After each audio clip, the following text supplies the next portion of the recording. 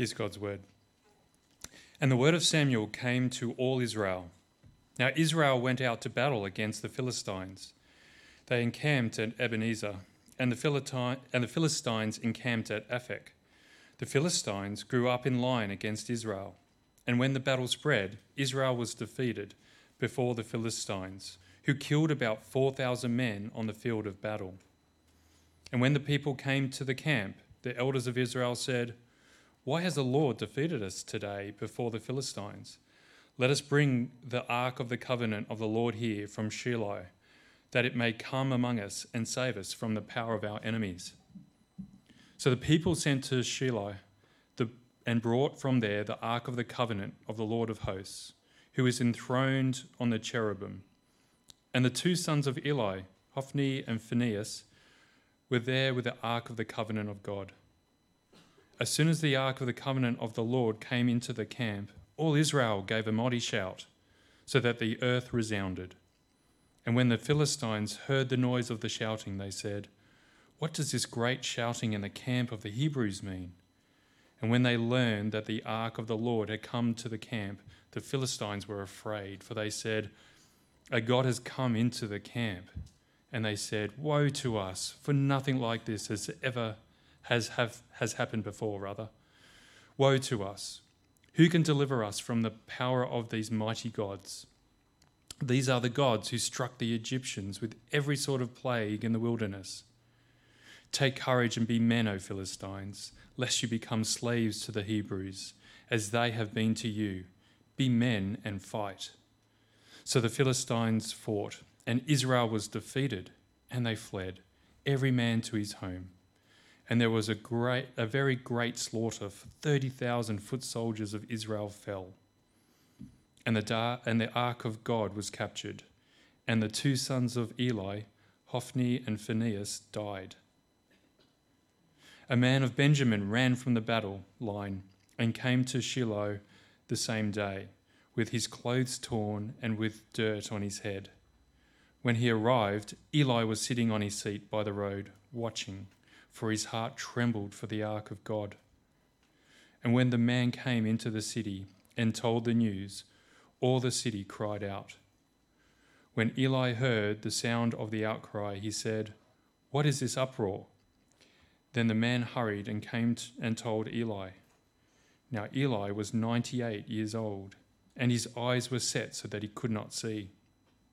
And the man said to Eli, "I am he who has come from this battle. I fled from the battle today." And he said, "How did it go, my son?" He who brought the news answered and said, "Israel has fled before the Philistines, and there has also been a great defeat among the people. Your two sons also, Hophni and Phinehas, are dead, and the ark of God has been captured." As soon as he mentioned the ark of God, Eli fell over backward from his seat by the side of the gate, and his neck was broken and he died. For the man was old and heavy. He had judged Israel 40 years. Now his daughter-in-law, the wife of Phinehas, was pregnant, about to give birth. And when she heard the news that the ark of God was captured, and that her father-in-law and her husband were dead, she bowed and gave birth, for her pains came upon her. And about the time of her death, the women attending her said to her, "Do not be afraid, for you have borne a son." But she did not answer or pay attention. And she named the child Ichabod, saying, "The glory has departed from Israel," because the ark of God had been captured, and because of her father-in-law and her husband. And she said, "The glory has departed from Israel, for the ark of God has been captured." Our second reading today is Acts chapter 17, verses 29 to 31.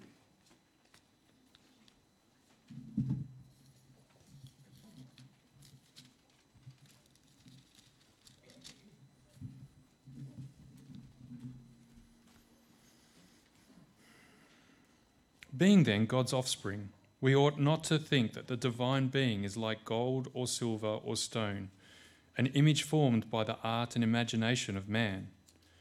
The times of ignorance God overlooked, but now he commands all people everywhere to repent, because he has fixed a day on which he will judge the world in righteousness by a man whom he has appointed. And of this he has given assurance to all by raising him from the dead. This is the word of the Lord. Thanks so much, Andrew. Good morning. If we haven't met before, my name's Dan. I'm one of the pastors here. Now, my wife, Skye, she tells a really great story about when her grandma first got married. Now, it was the first night that her grandma and her grandfather were at home together as a new married couple, and her grandfather did something that he'd never done before to that point in their relationship. He sat down at the dinner table, it was nighttime, he took his fork and he started to chime it on his glass. Ding, ding, ding, ding, ding, ding, ding, ding, ding. Never done it before in his relationship. And at first she thinks, no, this is a joke. But no, he's serious. The reason that he's chiming on his glass is because it's dinner time. And it's time for my wife to make me dinner. Ding, ding, ding, ding, ding, ding, ding. As it turns out, his father had done the same thing when he was growing up, so that's where he learnt the little trick from. A short time later, in comes his young wife. She's carrying a piping hot plate of spaghetti. And she takes it over to him, and in a smooth motion, upends it straight into his lap. He says, "What are you doing?" And she says, "Well, what are you doing?" "Waiting for my dinner." Well, there you have it. And finally, she adds, "I am not your maid, I am not your servant, and if this is what you keep doing, then this is what you're going to get." I love it. Now, we're going to see a similar moment today between Israel and their God. 1 Samuel chapter 4. They make a similar mistake to Skye's grandfather. He made a wrong assumption about what he was entitled to as a result of the marriage covenant. Right, I'm a married man, my wife makes me dinner now. All I need to do is hit this glass. The Israelites similarly make a wrong assumption about what they're entitled to as a result of God's covenant with them. Well, because we're his people, we can make him do this. We're going to see the problem is actually not just this wrong assumption about the covenant, but actually wrong assumptions about God himself and the way that he works. And there's something in this for us, of course, as well. What if you have wrong assumptions about God? What if you assume that he works in certain ways, but you're wrong? What then? And what should you do about it? Well, we'll answer those questions as we dive in today, but first let's pray together. Lord, thank you for the privilege it is that you've revealed yourself to us through your word. And we ask this morning simply that you would open minds, hearts, eyes, ears to see, think, hear, feel as you would have us do. And Lord, as we are shaped by you, that we would live the way that you so desire. In Jesus' name, amen. If you've got your Bible there, open up with me to 1 Samuel chapter 4. We've been tracing our way through 1 Samuel as a church. We're a few weeks in now if you're new with us. And at the beginning of this story in 1 Samuel 4, it's a true story, but it is a story, and we're thrown into the heat of battle, right at the climax of the story. Israel is at war with their constant enemies, the Philistines, and it's not going so well. The first wave of the Israelite soldiers, 4,000 of them, lie dead on the battlefield. But that can't be right, think the Israelites. We're God's people. He's meant to defend us. He's meant to give us victory, especially over our enemies. They're his enemies too. What's gone wrong? And then in verse 3, the elders, the spiritual heads of the people, ask a question that hangs heavy in the air. Take a look at it there in your Bible, verse 3. And when the people came to the camp, it's the end of the day, they've lost the battle, or at least the first skirmish. The elders of Israel said, "Why has the Lord defeated us today? before the Philistines? Good question. It's actually a question containing an abundance of insight. This isn't just the Philistines that have turned their hands against us today. It's Yahweh. It's our God. God himself is actually bringing judgment. He has orchestrated this defeat. Why would he do that? Well, the elders should know the answer. As we saw last week, things are rotten in the state of Israel. Remember Phinehas and Hophni, the rotten priests over Israel. What were they doing? They were stealing from the offering and the sacrifices that the people were bringing. They were abusing women in the temple. Horrible leaders. And not only that, their father Eli, the high priest, he was failing to discipline them. Things are very rotten in the state of Israel, particularly in their leadership. And so God isn't fighting for them. He's actually bringing judgment and discipline. But no sooner have the elders asked, why is God doing this, than they propose a very simple solution to their problem. Take a look at the second half of verse 3. Why has the Lord defeated us before the Philistines? Well, what should we do? Let us bring the ark of the covenant of the Lord here from Shiloh, that it may come among us and save us from the power of our enemies. And this box, the ark of the covenant, if you're not familiar, it was a box, a golden box that God had had his people make when they were out in the wilderness after their exodus from Egypt. It was supposed to symbolize his presence with them. And so they'd carry the ark, the priest would carry the ark in front of the people. God would send a cloud over it during the day and a fire over it during the night, so they would know that he and his power are with them, right? That was the ark. And so the Israelites here are thinking, well, if this ark that symbolizes God's presence and power for us did all that in the past, then we should bring it to the front line. Because remember, back when we crossed from the wilderness into the promised land, we had to cross the Jordan. It was flowing with water, and God told us to put the ark before us, and the water all dried up. It went up as two walls, and we walked across dry land. Wow. If we put the ark in front of us, God will do that again. And remember when we went into battle against Jericho, we circled the city 7 times over 7 days. The Ark of the Covenant was out the front. And then when we gave that mighty shout, the walls came tumbling down. So if we get the ark out in front of us again, then God will do the same thing. Certainly, the ark will save us again. So imagine the moment when they bring the ark to the front lines. When the Israelites see it, they let out a mighty shout. The earth itself shakes with their victory cry. Here's their ace in the hole, right? Their secret weapon for the battle. Now, from their point of view, the battle's now won. We've got the ark on the front lines. God's going to bless us. And besides, take a look at who's leading the ark into battle. Our wonderful priests, Phinehas and Hophni. Nothing's going to go wrong, surely. Except, of course, that's exactly what happens. Everything falls apart. Take a look there at verse 6. See, the Philistines, they hear the noise of the shouting that the ark is coming, and they go, what does this great shouting in the camp of the Hebrews mean? They learn that the ark of the covenant's coming, and then verse 7, they say, a god has come into the camp. Now, they believe that there are many gods. So they hear, this is the Israelite God, the one who destroyed Jericho, the one who saved them from Egypt, the one who sent plagues. This is a fearsome God indeed. And so, men, straighten your spines. We've got to fight with everything we've got. Because if we lose this battle against this God, we'll be their slaves or we'll die. So do everything you can. Fight like your life depends on it. And so they do. And, sometimes today we say that someone is a Philistine, when sometimes we use that phrase and we mean they're a bit simple. They're not very good with technology or something like that. And so we say, they're a Philistine. But actually, the Philistine army was very, very fearsome.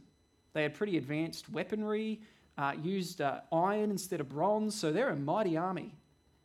And as they see the Ark of the Covenant, this thing that's supposed to demoralize them, instead, it makes them fight even harder. The secret weapon backfires. And here's what happens in verse 10. Take a look. Israel was defeated and they fled, every man to his home. 1 minute, they're shaking the earth with their victory cry. The next, they're shaking in their boots. And then they're melting back home to hide in their bedroom closets. Thousands of Israelites die in battle. Phinehas and Hophni die standing next to the ark. It's a catastrophic defeat for Israel. The secret weapon backfires, and what's worse, now it's fallen into the hands of the enemy. From the Israelites' perspective, it's like they've captured God from us. Now, what went wrong? Why didn't God give his people victory here? He'd done it so many times before, so why not now? We'll come back again to verse 3 and take a look closely at the words of the elders. Remember, they concluded that God was bringing judgment here. He was disciplining them. And what do they propose as the solution? Let us bring the ark of the covenant of the Lord here from Shiloh, that it may come among us and save us from the power of our enemies. That it may come. Not he, not God, it. This box. Bring it, and it will save us. What's the problem? They're objectifying God. They're reducing him and his presence and power to an object. In one sense, they're treating God like a bit of a trophy, or like a talisman, a lucky charm, a weapon that you can hold and wield and bring into battle. And in that scenario, who's in control? Is it them or God? It's them. God is something that we move about and we position where we will, and he does what we want in the direction that we want it. They're the ones in control. It's much like that scene from the first Indiana Jones movie, and you can see the scene there up on the screen. That's a direct screen grab, by the way, from the movie. Raiders of the Lost Ark. I didn't want to put the scene up there because it's actually quite scary. But there's that scene where Indiana Jones' sidekick says, "An army which carries the ark of the Lord before it is invincible." Makes for good cinema, but the Israelites actually believe it to be true. Carry the ark in front of us, we won't lose. And this is actually how the whole ancient world thought about gods. So say you're having a rough time in the ancient Near East. Your crops aren't growing. Your farming's not working. And you think, oh no, we're not going to have food for the winter. So what do? You go and you find whatever tribal deity you've got that controls the crops, right? And you go and you make an offering to that deity. There's a statue representing it. And so perhaps your offering is, a burnt up section of food or a cow or a lamb or something. Or you make a sacrifice, something that's meaningful to you. You might perform a certain ritual before that statue. And the thinking is, if I go and do that, then it will placate that God, the God of the crops. It'll either calm that God down so they stop punishing me, or it'll kind of impress that God and make them bless me. And so what happens is when I bring my offering, the God will return a blessing. It's actually very mechanistic when you look at it that way, isn't it? Very transactional. I go and do this, and the God will do that for me. This is how the ancient Near East thought about their gods. And it's the same thing with the Israelites. If I bring the ark, there's my ritual, then what will God do? He will grant us victory. A leads to B. I do A, he does B. And again, very mechanistic. Do this, get that. But it's not just mechanistic. It's manipulative. If I do this, then God will have to do that. If we bring the ark to the front line, God will have to fight our battle. If I tap the glass with my fork, my wife will have to make me dinner. So I'm a married man now. But as we've seen, it doesn't work. God upends the plate into their lap. They lose the battle. And he causes them not only to lose the battle, but the very thing which for them symbolizes his power and presence, the ark itself. Do you think that he's sending them a message? I certainly think so. It's like he's saying to them, I am not your maid. I am not your servant. You cannot manipulate or control me into doing what you want me to do. And for Israel, this is an absolutely shocking outcome. It's actually leads to the darkest day for them since they were slaves in Egypt. You see that borne out in the next couple of scenes. Look at verse 12. There's a man from Benjamin who runs from the battle line. He actually runs 34 kilometres up into the mountains to go and deliver the news to Eli. And Eli, the high priest, he's sitting there. It says that he's watching, even though he's blind. Sort of a funny way to describe him, right? He's watching. But you can picture him like he's straining every nerve to hear what it is that's happened on the battle line. And the man comes and he says, there was a great defeat. Eli barely bats an eyelid. He says, your sons are dead, Phinehas and Hophni. He barely responds. He's still watching, he's still waiting. What's the news that he's waiting for? Well, here it is. And besides all this, says the messenger, the ark of the Lord has been captured. And for Eli, again, it's like God has been captured, that God has been taken away from them. And so with that news, he falls back on his chair. And the Bible here describes him, verse 18, as a heavy man, like a big man. And so as he falls back, his weight shifts and he breaks his neck and he dies. And kids, this is why you should never, ever, ever, ever swing on a chair. And if you see me swinging on a chair, just say, remember Eli, okay? So there's the first scene. And then the second scene, Eli's daughter-in-law is about to give birth to a son, and she calls her newborn son Ichabod. Ichabod, great name for a kid. Why? Oh, look at what it means. Verse 21, it means the glory has departed. God has rejected us. What a great name for a kid. God's left us. There you go. That'll be like my backup plan once we start having kids. That'll be my second choice in case the first one doesn't work. Ichabod. Sky will love it. It'll be good.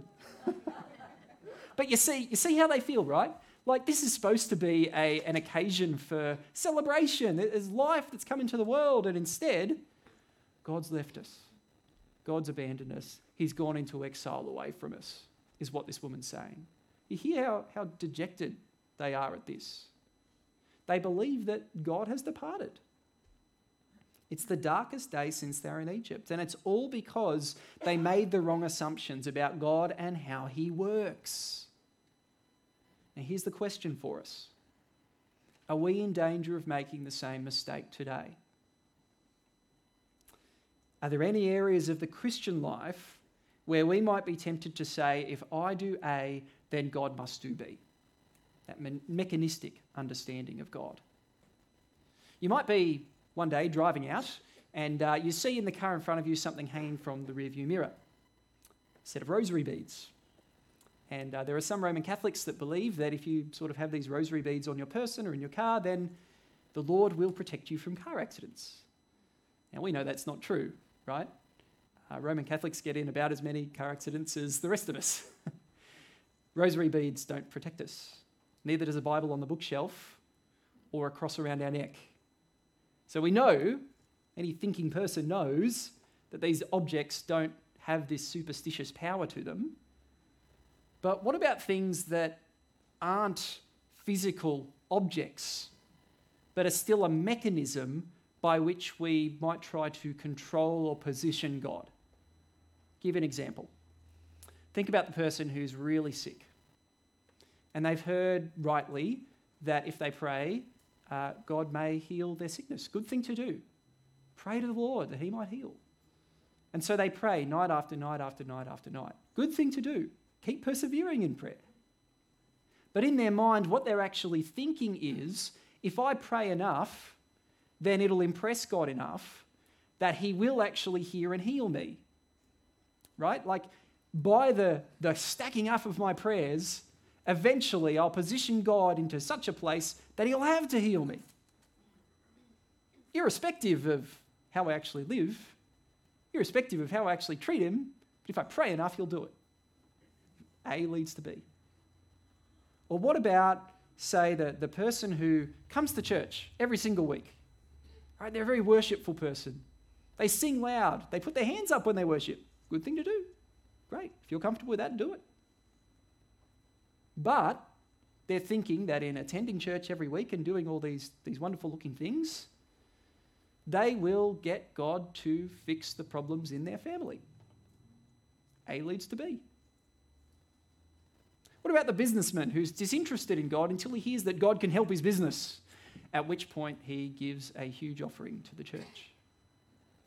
Or what about the student nervous about their exams? And this is never me. What about the student nervous about their exams who promises to read their Bible every single day in the school holidays if only God helps them pass or get the mark they need now? A leads to B. They're all variations of the same problem, right? Can you hear that? It's this faulty assumption that I can twist God's arm into doing what I want, irrespective of what he may want. Now, I'll give you one more example of this. We can even do this with the cross itself. And you think, surely not. Oh yeah, we can. So picture someone in this scenario who, they're repeatedly sinning in some way. And we could list out all the different ways in which we find ourselves repeatedly, habitually sinning, but imagine this person, they're sinning, they've made a habit of it. And we all find ourselves in that place from time to time, right? We seek the Lord's forgiveness, we earnestly repent, we may confess it to a brother or sister that we trust, we receive prayer, we try to grow with it, we struggle through it. But for this person, they're repeatedly sinning and kind of wanting to just keep on sinning. They're wanting to nurture this part of their life. And every time that they sin, they say the right words, right? They say, oh Lord, I've sinned against you, please forgive me. They might even shed a tear or two.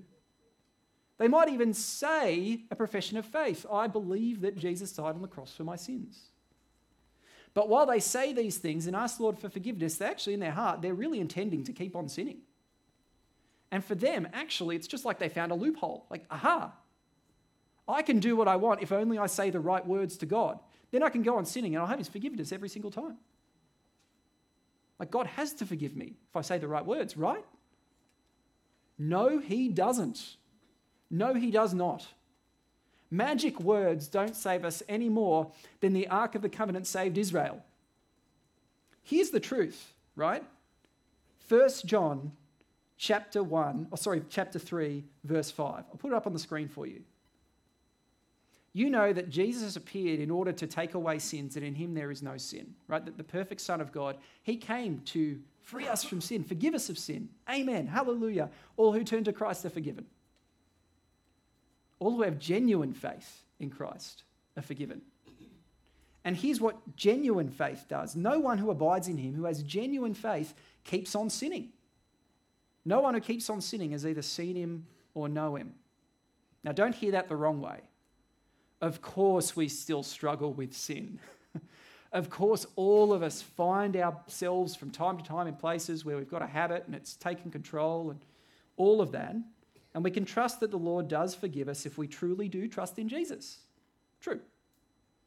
But someone who makes a practice of sinning while mumbling insincere requests for God to forgive them, believing that by saying the right thing, they can still just live how they want, that person can't have any assurance of forgiveness. Because no one who abides in Jesus will make a habit, a practice of going on sinning. Now, as we've seen in the last couple of weeks, and this is the warning, friend, God will not be mocked. God will not be mocked. Whether we try to manipulate him with prayer, offerings, professions of supposed faith, or anything else, he will not let himself be manipulated for our own sinful designs.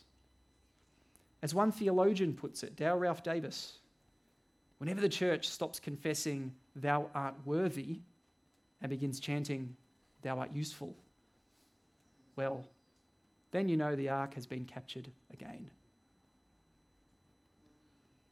Do you see this in your life at the moment? Has the ark been captured again, so to speak? And if so, what should you do about it? Well, we'll get there in just a moment. First, I want to dive back into the story and see, or to show you how God is actually doing something bigger than just this situation in Israel. He's not just disciplining his people. He's also showing his glory to the nations around. And he's doing it all for his people's ultimate good. There's bad news, but it's leading the way to good news. Jump into chapter 5 with me. The Philistines cart away their trophy of war, the Ark of the Covenant. Remember this symbol of the Israelites' God, Yahweh? It's now theirs. They've captured the God of the Israelites. So they think. And so verse 2, they bring it into the temple of one of their gods, a character named Dagon. Now, who is this Dagon guy? Well, Dagon sounds kind of like an ancient Near Eastern word meaning crops. So maybe Dagon is like their god of the crops, like I was explaining before, the guy that you go to and worship and bow before this statue and make sacrifices to make your crops go well. Okay? Maybe he's that god for them. There's another theory that Dagon is actually kind of like the king of the Philistine pantheon, so meaning he's the king of the gods for the Philistines. Either way is obviously really important for them, right?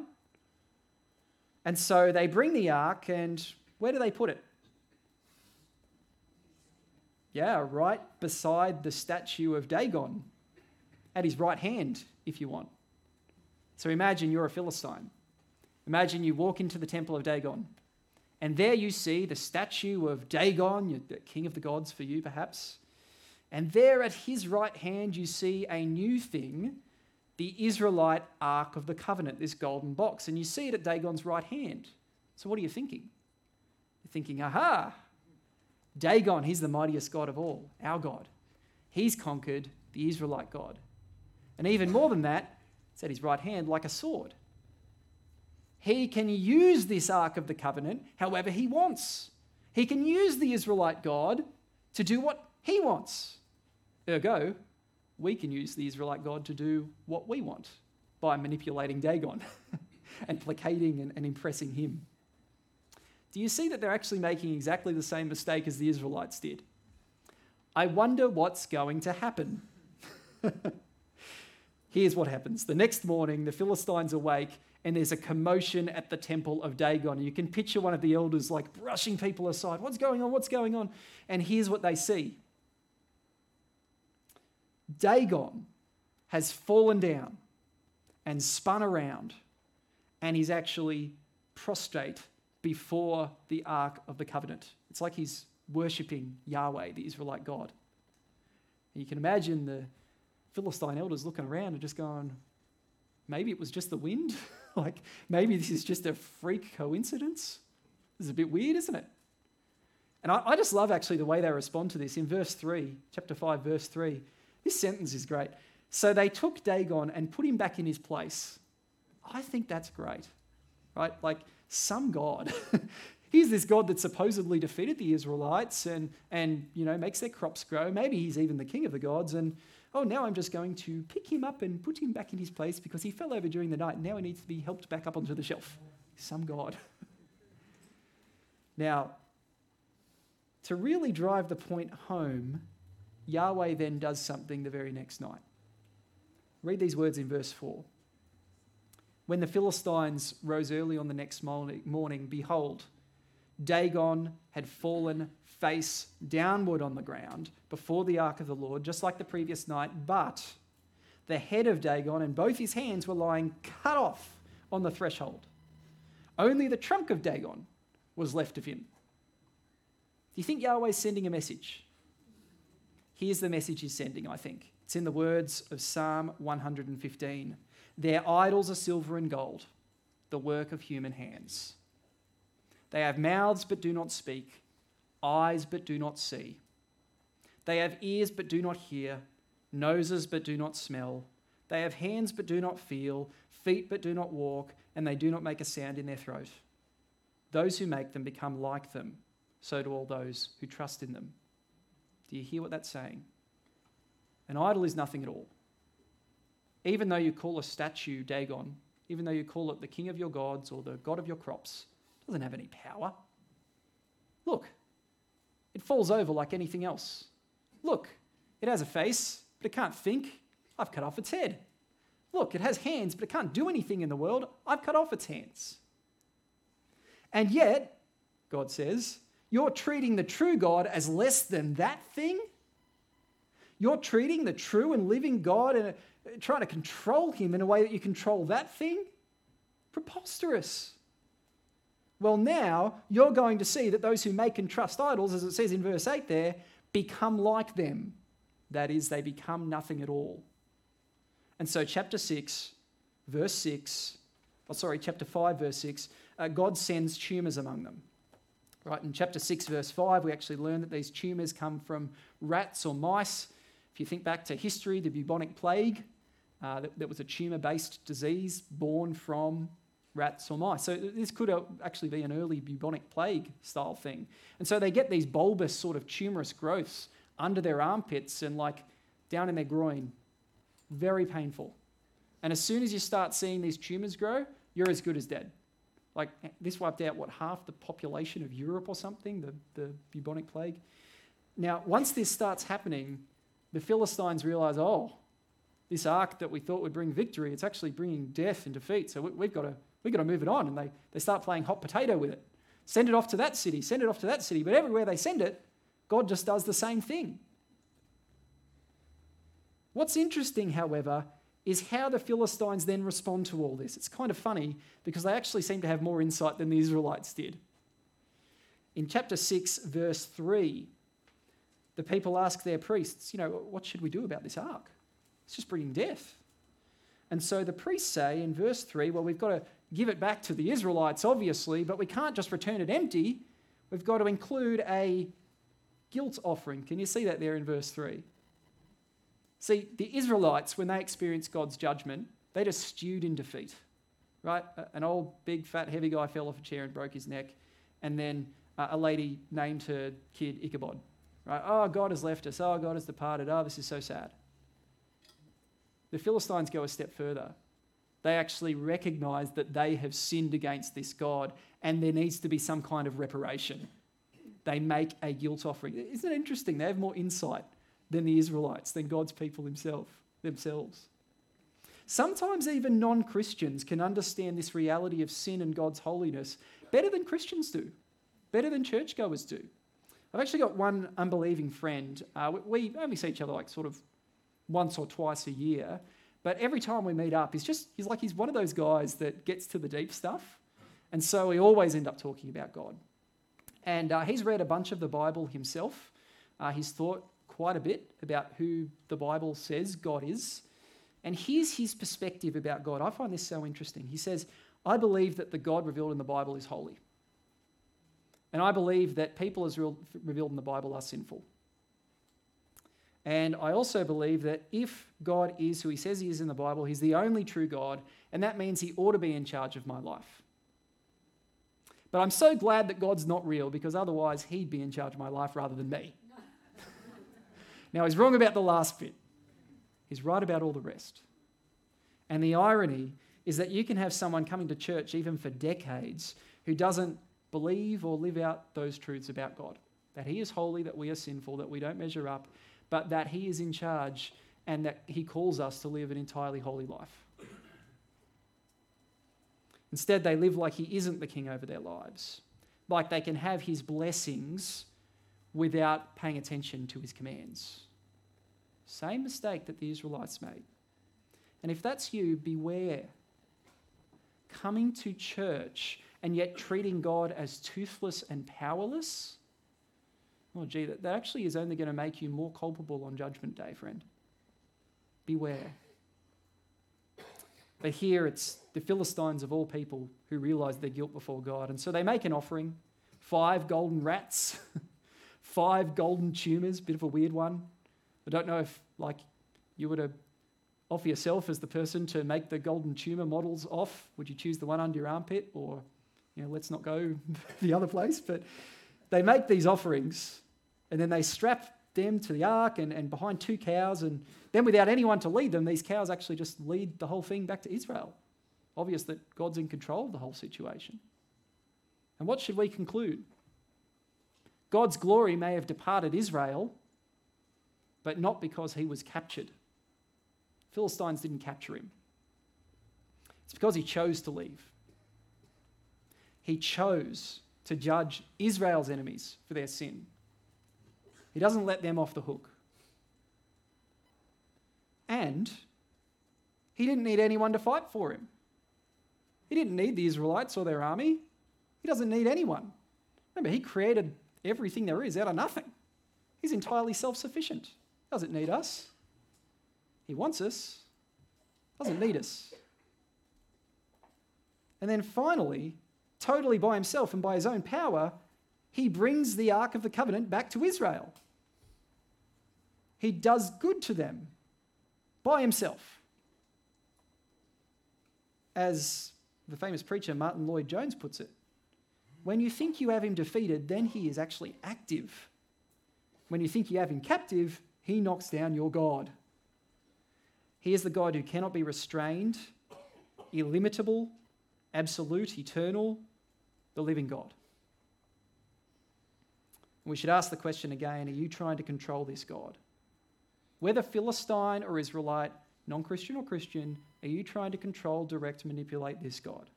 The illimitable, absolute, eternal, living God. And can you see how futile that actually is? But we're left with one final question, just quickly. Now that the ark is on its way back to Israel, have the Israelites learnt their lesson? And it would seem, in the first case, no. Look at chapter 6, verse 19. The ark comes to this border territory between the Israelites and the Philistines called Beth Shemesh, and God immediately sends judgment yet again. 70 people die. Why? Verse 19. Because they look upon the ark of the Lord. Does that seem like a bit of an overreaction? Just looking at the ark, you die? You can't help just looking at something, can you? Well, it's not looking at the ark, notice. It's looking upon the ark.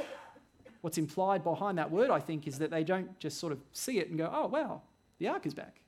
Let's celebrate, let's praise God. They actually sort of come up close and curiosity draws them near, and maybe they run their hands along the engravings in the gold and along the wings of the cherubim. Perhaps even they open it up and take a look inside. They see the 10 Commandments in there and Aaron's staff and all that stuff. They do the things that God had specifically commanded they must not do. Only the priests must handle the Ark of the Covenant. And so he strikes them down. They still aren't respecting and obeying him. They're doing what seems right in their own eyes. But this experience at least shifts something in them. Verse 20, the men of Beth Shemesh, they were looking and they said, who is able to stand before the Lord, this holy God, and who can take him up away from us? See, indeed, when someone realizes that they cannot control this God, they ask the question, who can stand before him? Not me. I can't, not my own 2 feet. Which then paves the way for Samuel to come in and show them what they must do. You might say, Samuel? Hold on a sec, where's that guy been through all of this? Like he's been MIA through this whole story, hasn't he? We saw him back in chapter 4, verse 1. Take a look there. The word of Samuel came to all Israel. Right? Remember, he grew up and the Lord spoke to him and chose him and he started to lead. And so he was preaching God's word, but where's he been this whole time? The ark got captured and Israel got defeated. Where's he been? Still preaching God's word. Still doing what verse 1 said he was doing. But I think that his absence through all of this in the story implies that the Israelites weren't listening. Now, however, they're finally ready to listen and hear what Samuel calls them to do in chapter 7, verse 3. Samuel said to the whole house of Israel, if you are returning to the Lord with all your heart, then put away the foreign gods and the Ashtaroth from among you, and direct your heart to the Lord and serve him only, and he will deliver you out of the hands of the Philistines. Just notice a few phrases there. Return to the Lord with all your heart. Put away any other false god and direct your heart to the Lord and serve him only. The call here is to have an undivided heart that worships God alone. And Samuel's words here aren't just for them. It's a call to all of us who are prepared to listen. For any of us trying to control or manipulate God, these are the words we need to hear. For any of us thinking we can make a habit of sinning whilst mumbling insincere requests for forgiveness, these are the words we need to hear. And for any of us who, as forgiven sinners in Christ, simply need to keep putting sin to death in our lives, as all Christians must, these are the words we need to hear. Return to the Lord again with all your heart. Put away every other idol, every other false god, every pretender to the throne of God. Direct your heart to the Lord and serve him only. Repent. Truly, fully, ongoingly, with all your heart. And if we're honest, this isn't something we can do ourselves, right? In fact, it's not something the Israelites could really do themselves. If you trace through the rest of the chapter, you'll see, yes, they do repent. Yes, they confess their sin. They weep, they fast. And God does actually deliver them from the Philistines. It's genuine repentance. They even set up a monument to what they've learned, a big rock that they call Ebenezer, meaning till now the Lord has helped us. But the hearts don't change for long. By next Sunday, when Rob's back up here, you'll see that we're just back in the same situation. Over and over again. What do they really need? It's what we really need as well. A new heart. Something only God can give. And it's exactly what God promises today. He does call us to worship him on his terms and not ours, with an undivided heart. But what God commands, he enables. I'll say that again. What God commands, he enables. What he calls us to do, he gives us the means to do. He doesn't leave us alone. And so you get these wonderful words in Jeremiah 24:7, spoken hundreds of years after Samuel was around, but prophesying what we can have today in Christ. I will give them a heart to know that I am the Lord. And they shall be my people, and I will be their God, for they shall return to me with their whole heart. So this isn't something we create ourselves. We don't resuscitate a new heart into our body. It's a gift from God. This is why he sent his son, Jesus. Jesus didn't just come so we can have a better life, more money, better relationships, success, whatever else we might want from God and want to twist his arm to get. Jesus came to die for our sin on the cross, taking the judgment you and I deserve. The judgment we see him pour out on the Israelites for their sin and on the Philistines for their sin. That's what we deserve for our sin too. But on the cross, Jesus takes that judgment in our place, the innocent for the guilty, so that we might go free. This is the good news. He takes the death we deserve. And on the third day, he rises to new life, showing that all who trust in him are truly free from God's coming judgment. So we humbly turn to Christ for forgiveness. And then as forgiven people, genuinely trusting in Christ, God gives us a new heart. He gives us the Holy Spirit who renews us on the inside so that we can learn to do bit by bit what God commands. What he commands, he enables by giving us the new heart and the Spirit's help. He gives us the power to stop trying to control God and instead let him rule us. And again, not to be saved, but because we're saved. We'll still fail. There's still forgiveness. And still the call to keep repenting. Does that describe your life right now? Do you have this new heart that comes only through knowing Christ and trusting him?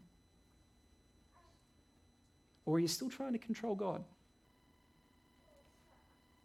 Is it time to trust in Christ's forgiveness and truly repent from the heart? It might be in a big thing, something that's been dominating your life for some time. It might be simply the next step in continuing to repent, as all Christians must. Whatever it is, today, stop trying to control him. Let him reign in your life. Turn to him with repentance and an undivided heart. want to give us a moment to reflect on that now, and then I'll pray.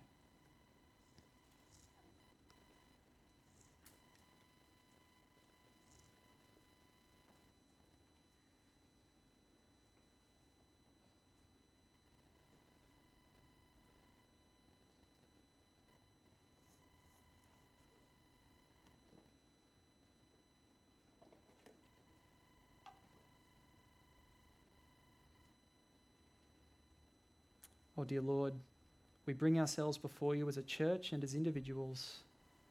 We ask that you would be gracious to us, because we confess that we all fall short of your standards and your glory, and we need the forgiveness that you give us through Christ. So, Lord, we trust afresh. And we pray, help us to repent. Help us to repent truly, sincerely, genuinely from the heart. And Lord, I pray for anyone here this morning who might need to confess something to you, or even just confess something to a brother or sister here, receive help, be able to take some steps forward. And I pray for anyone as well who doesn't yet know Christ, but perhaps now is realizing now is the time to know him and trust him. Lord, I pray that you would do that work in bringing them to trust in Christ Jesus, even right here, right now. And Lord, that you would surround them with people who can help them take the first steps in the Christian journey. In Jesus' name, amen.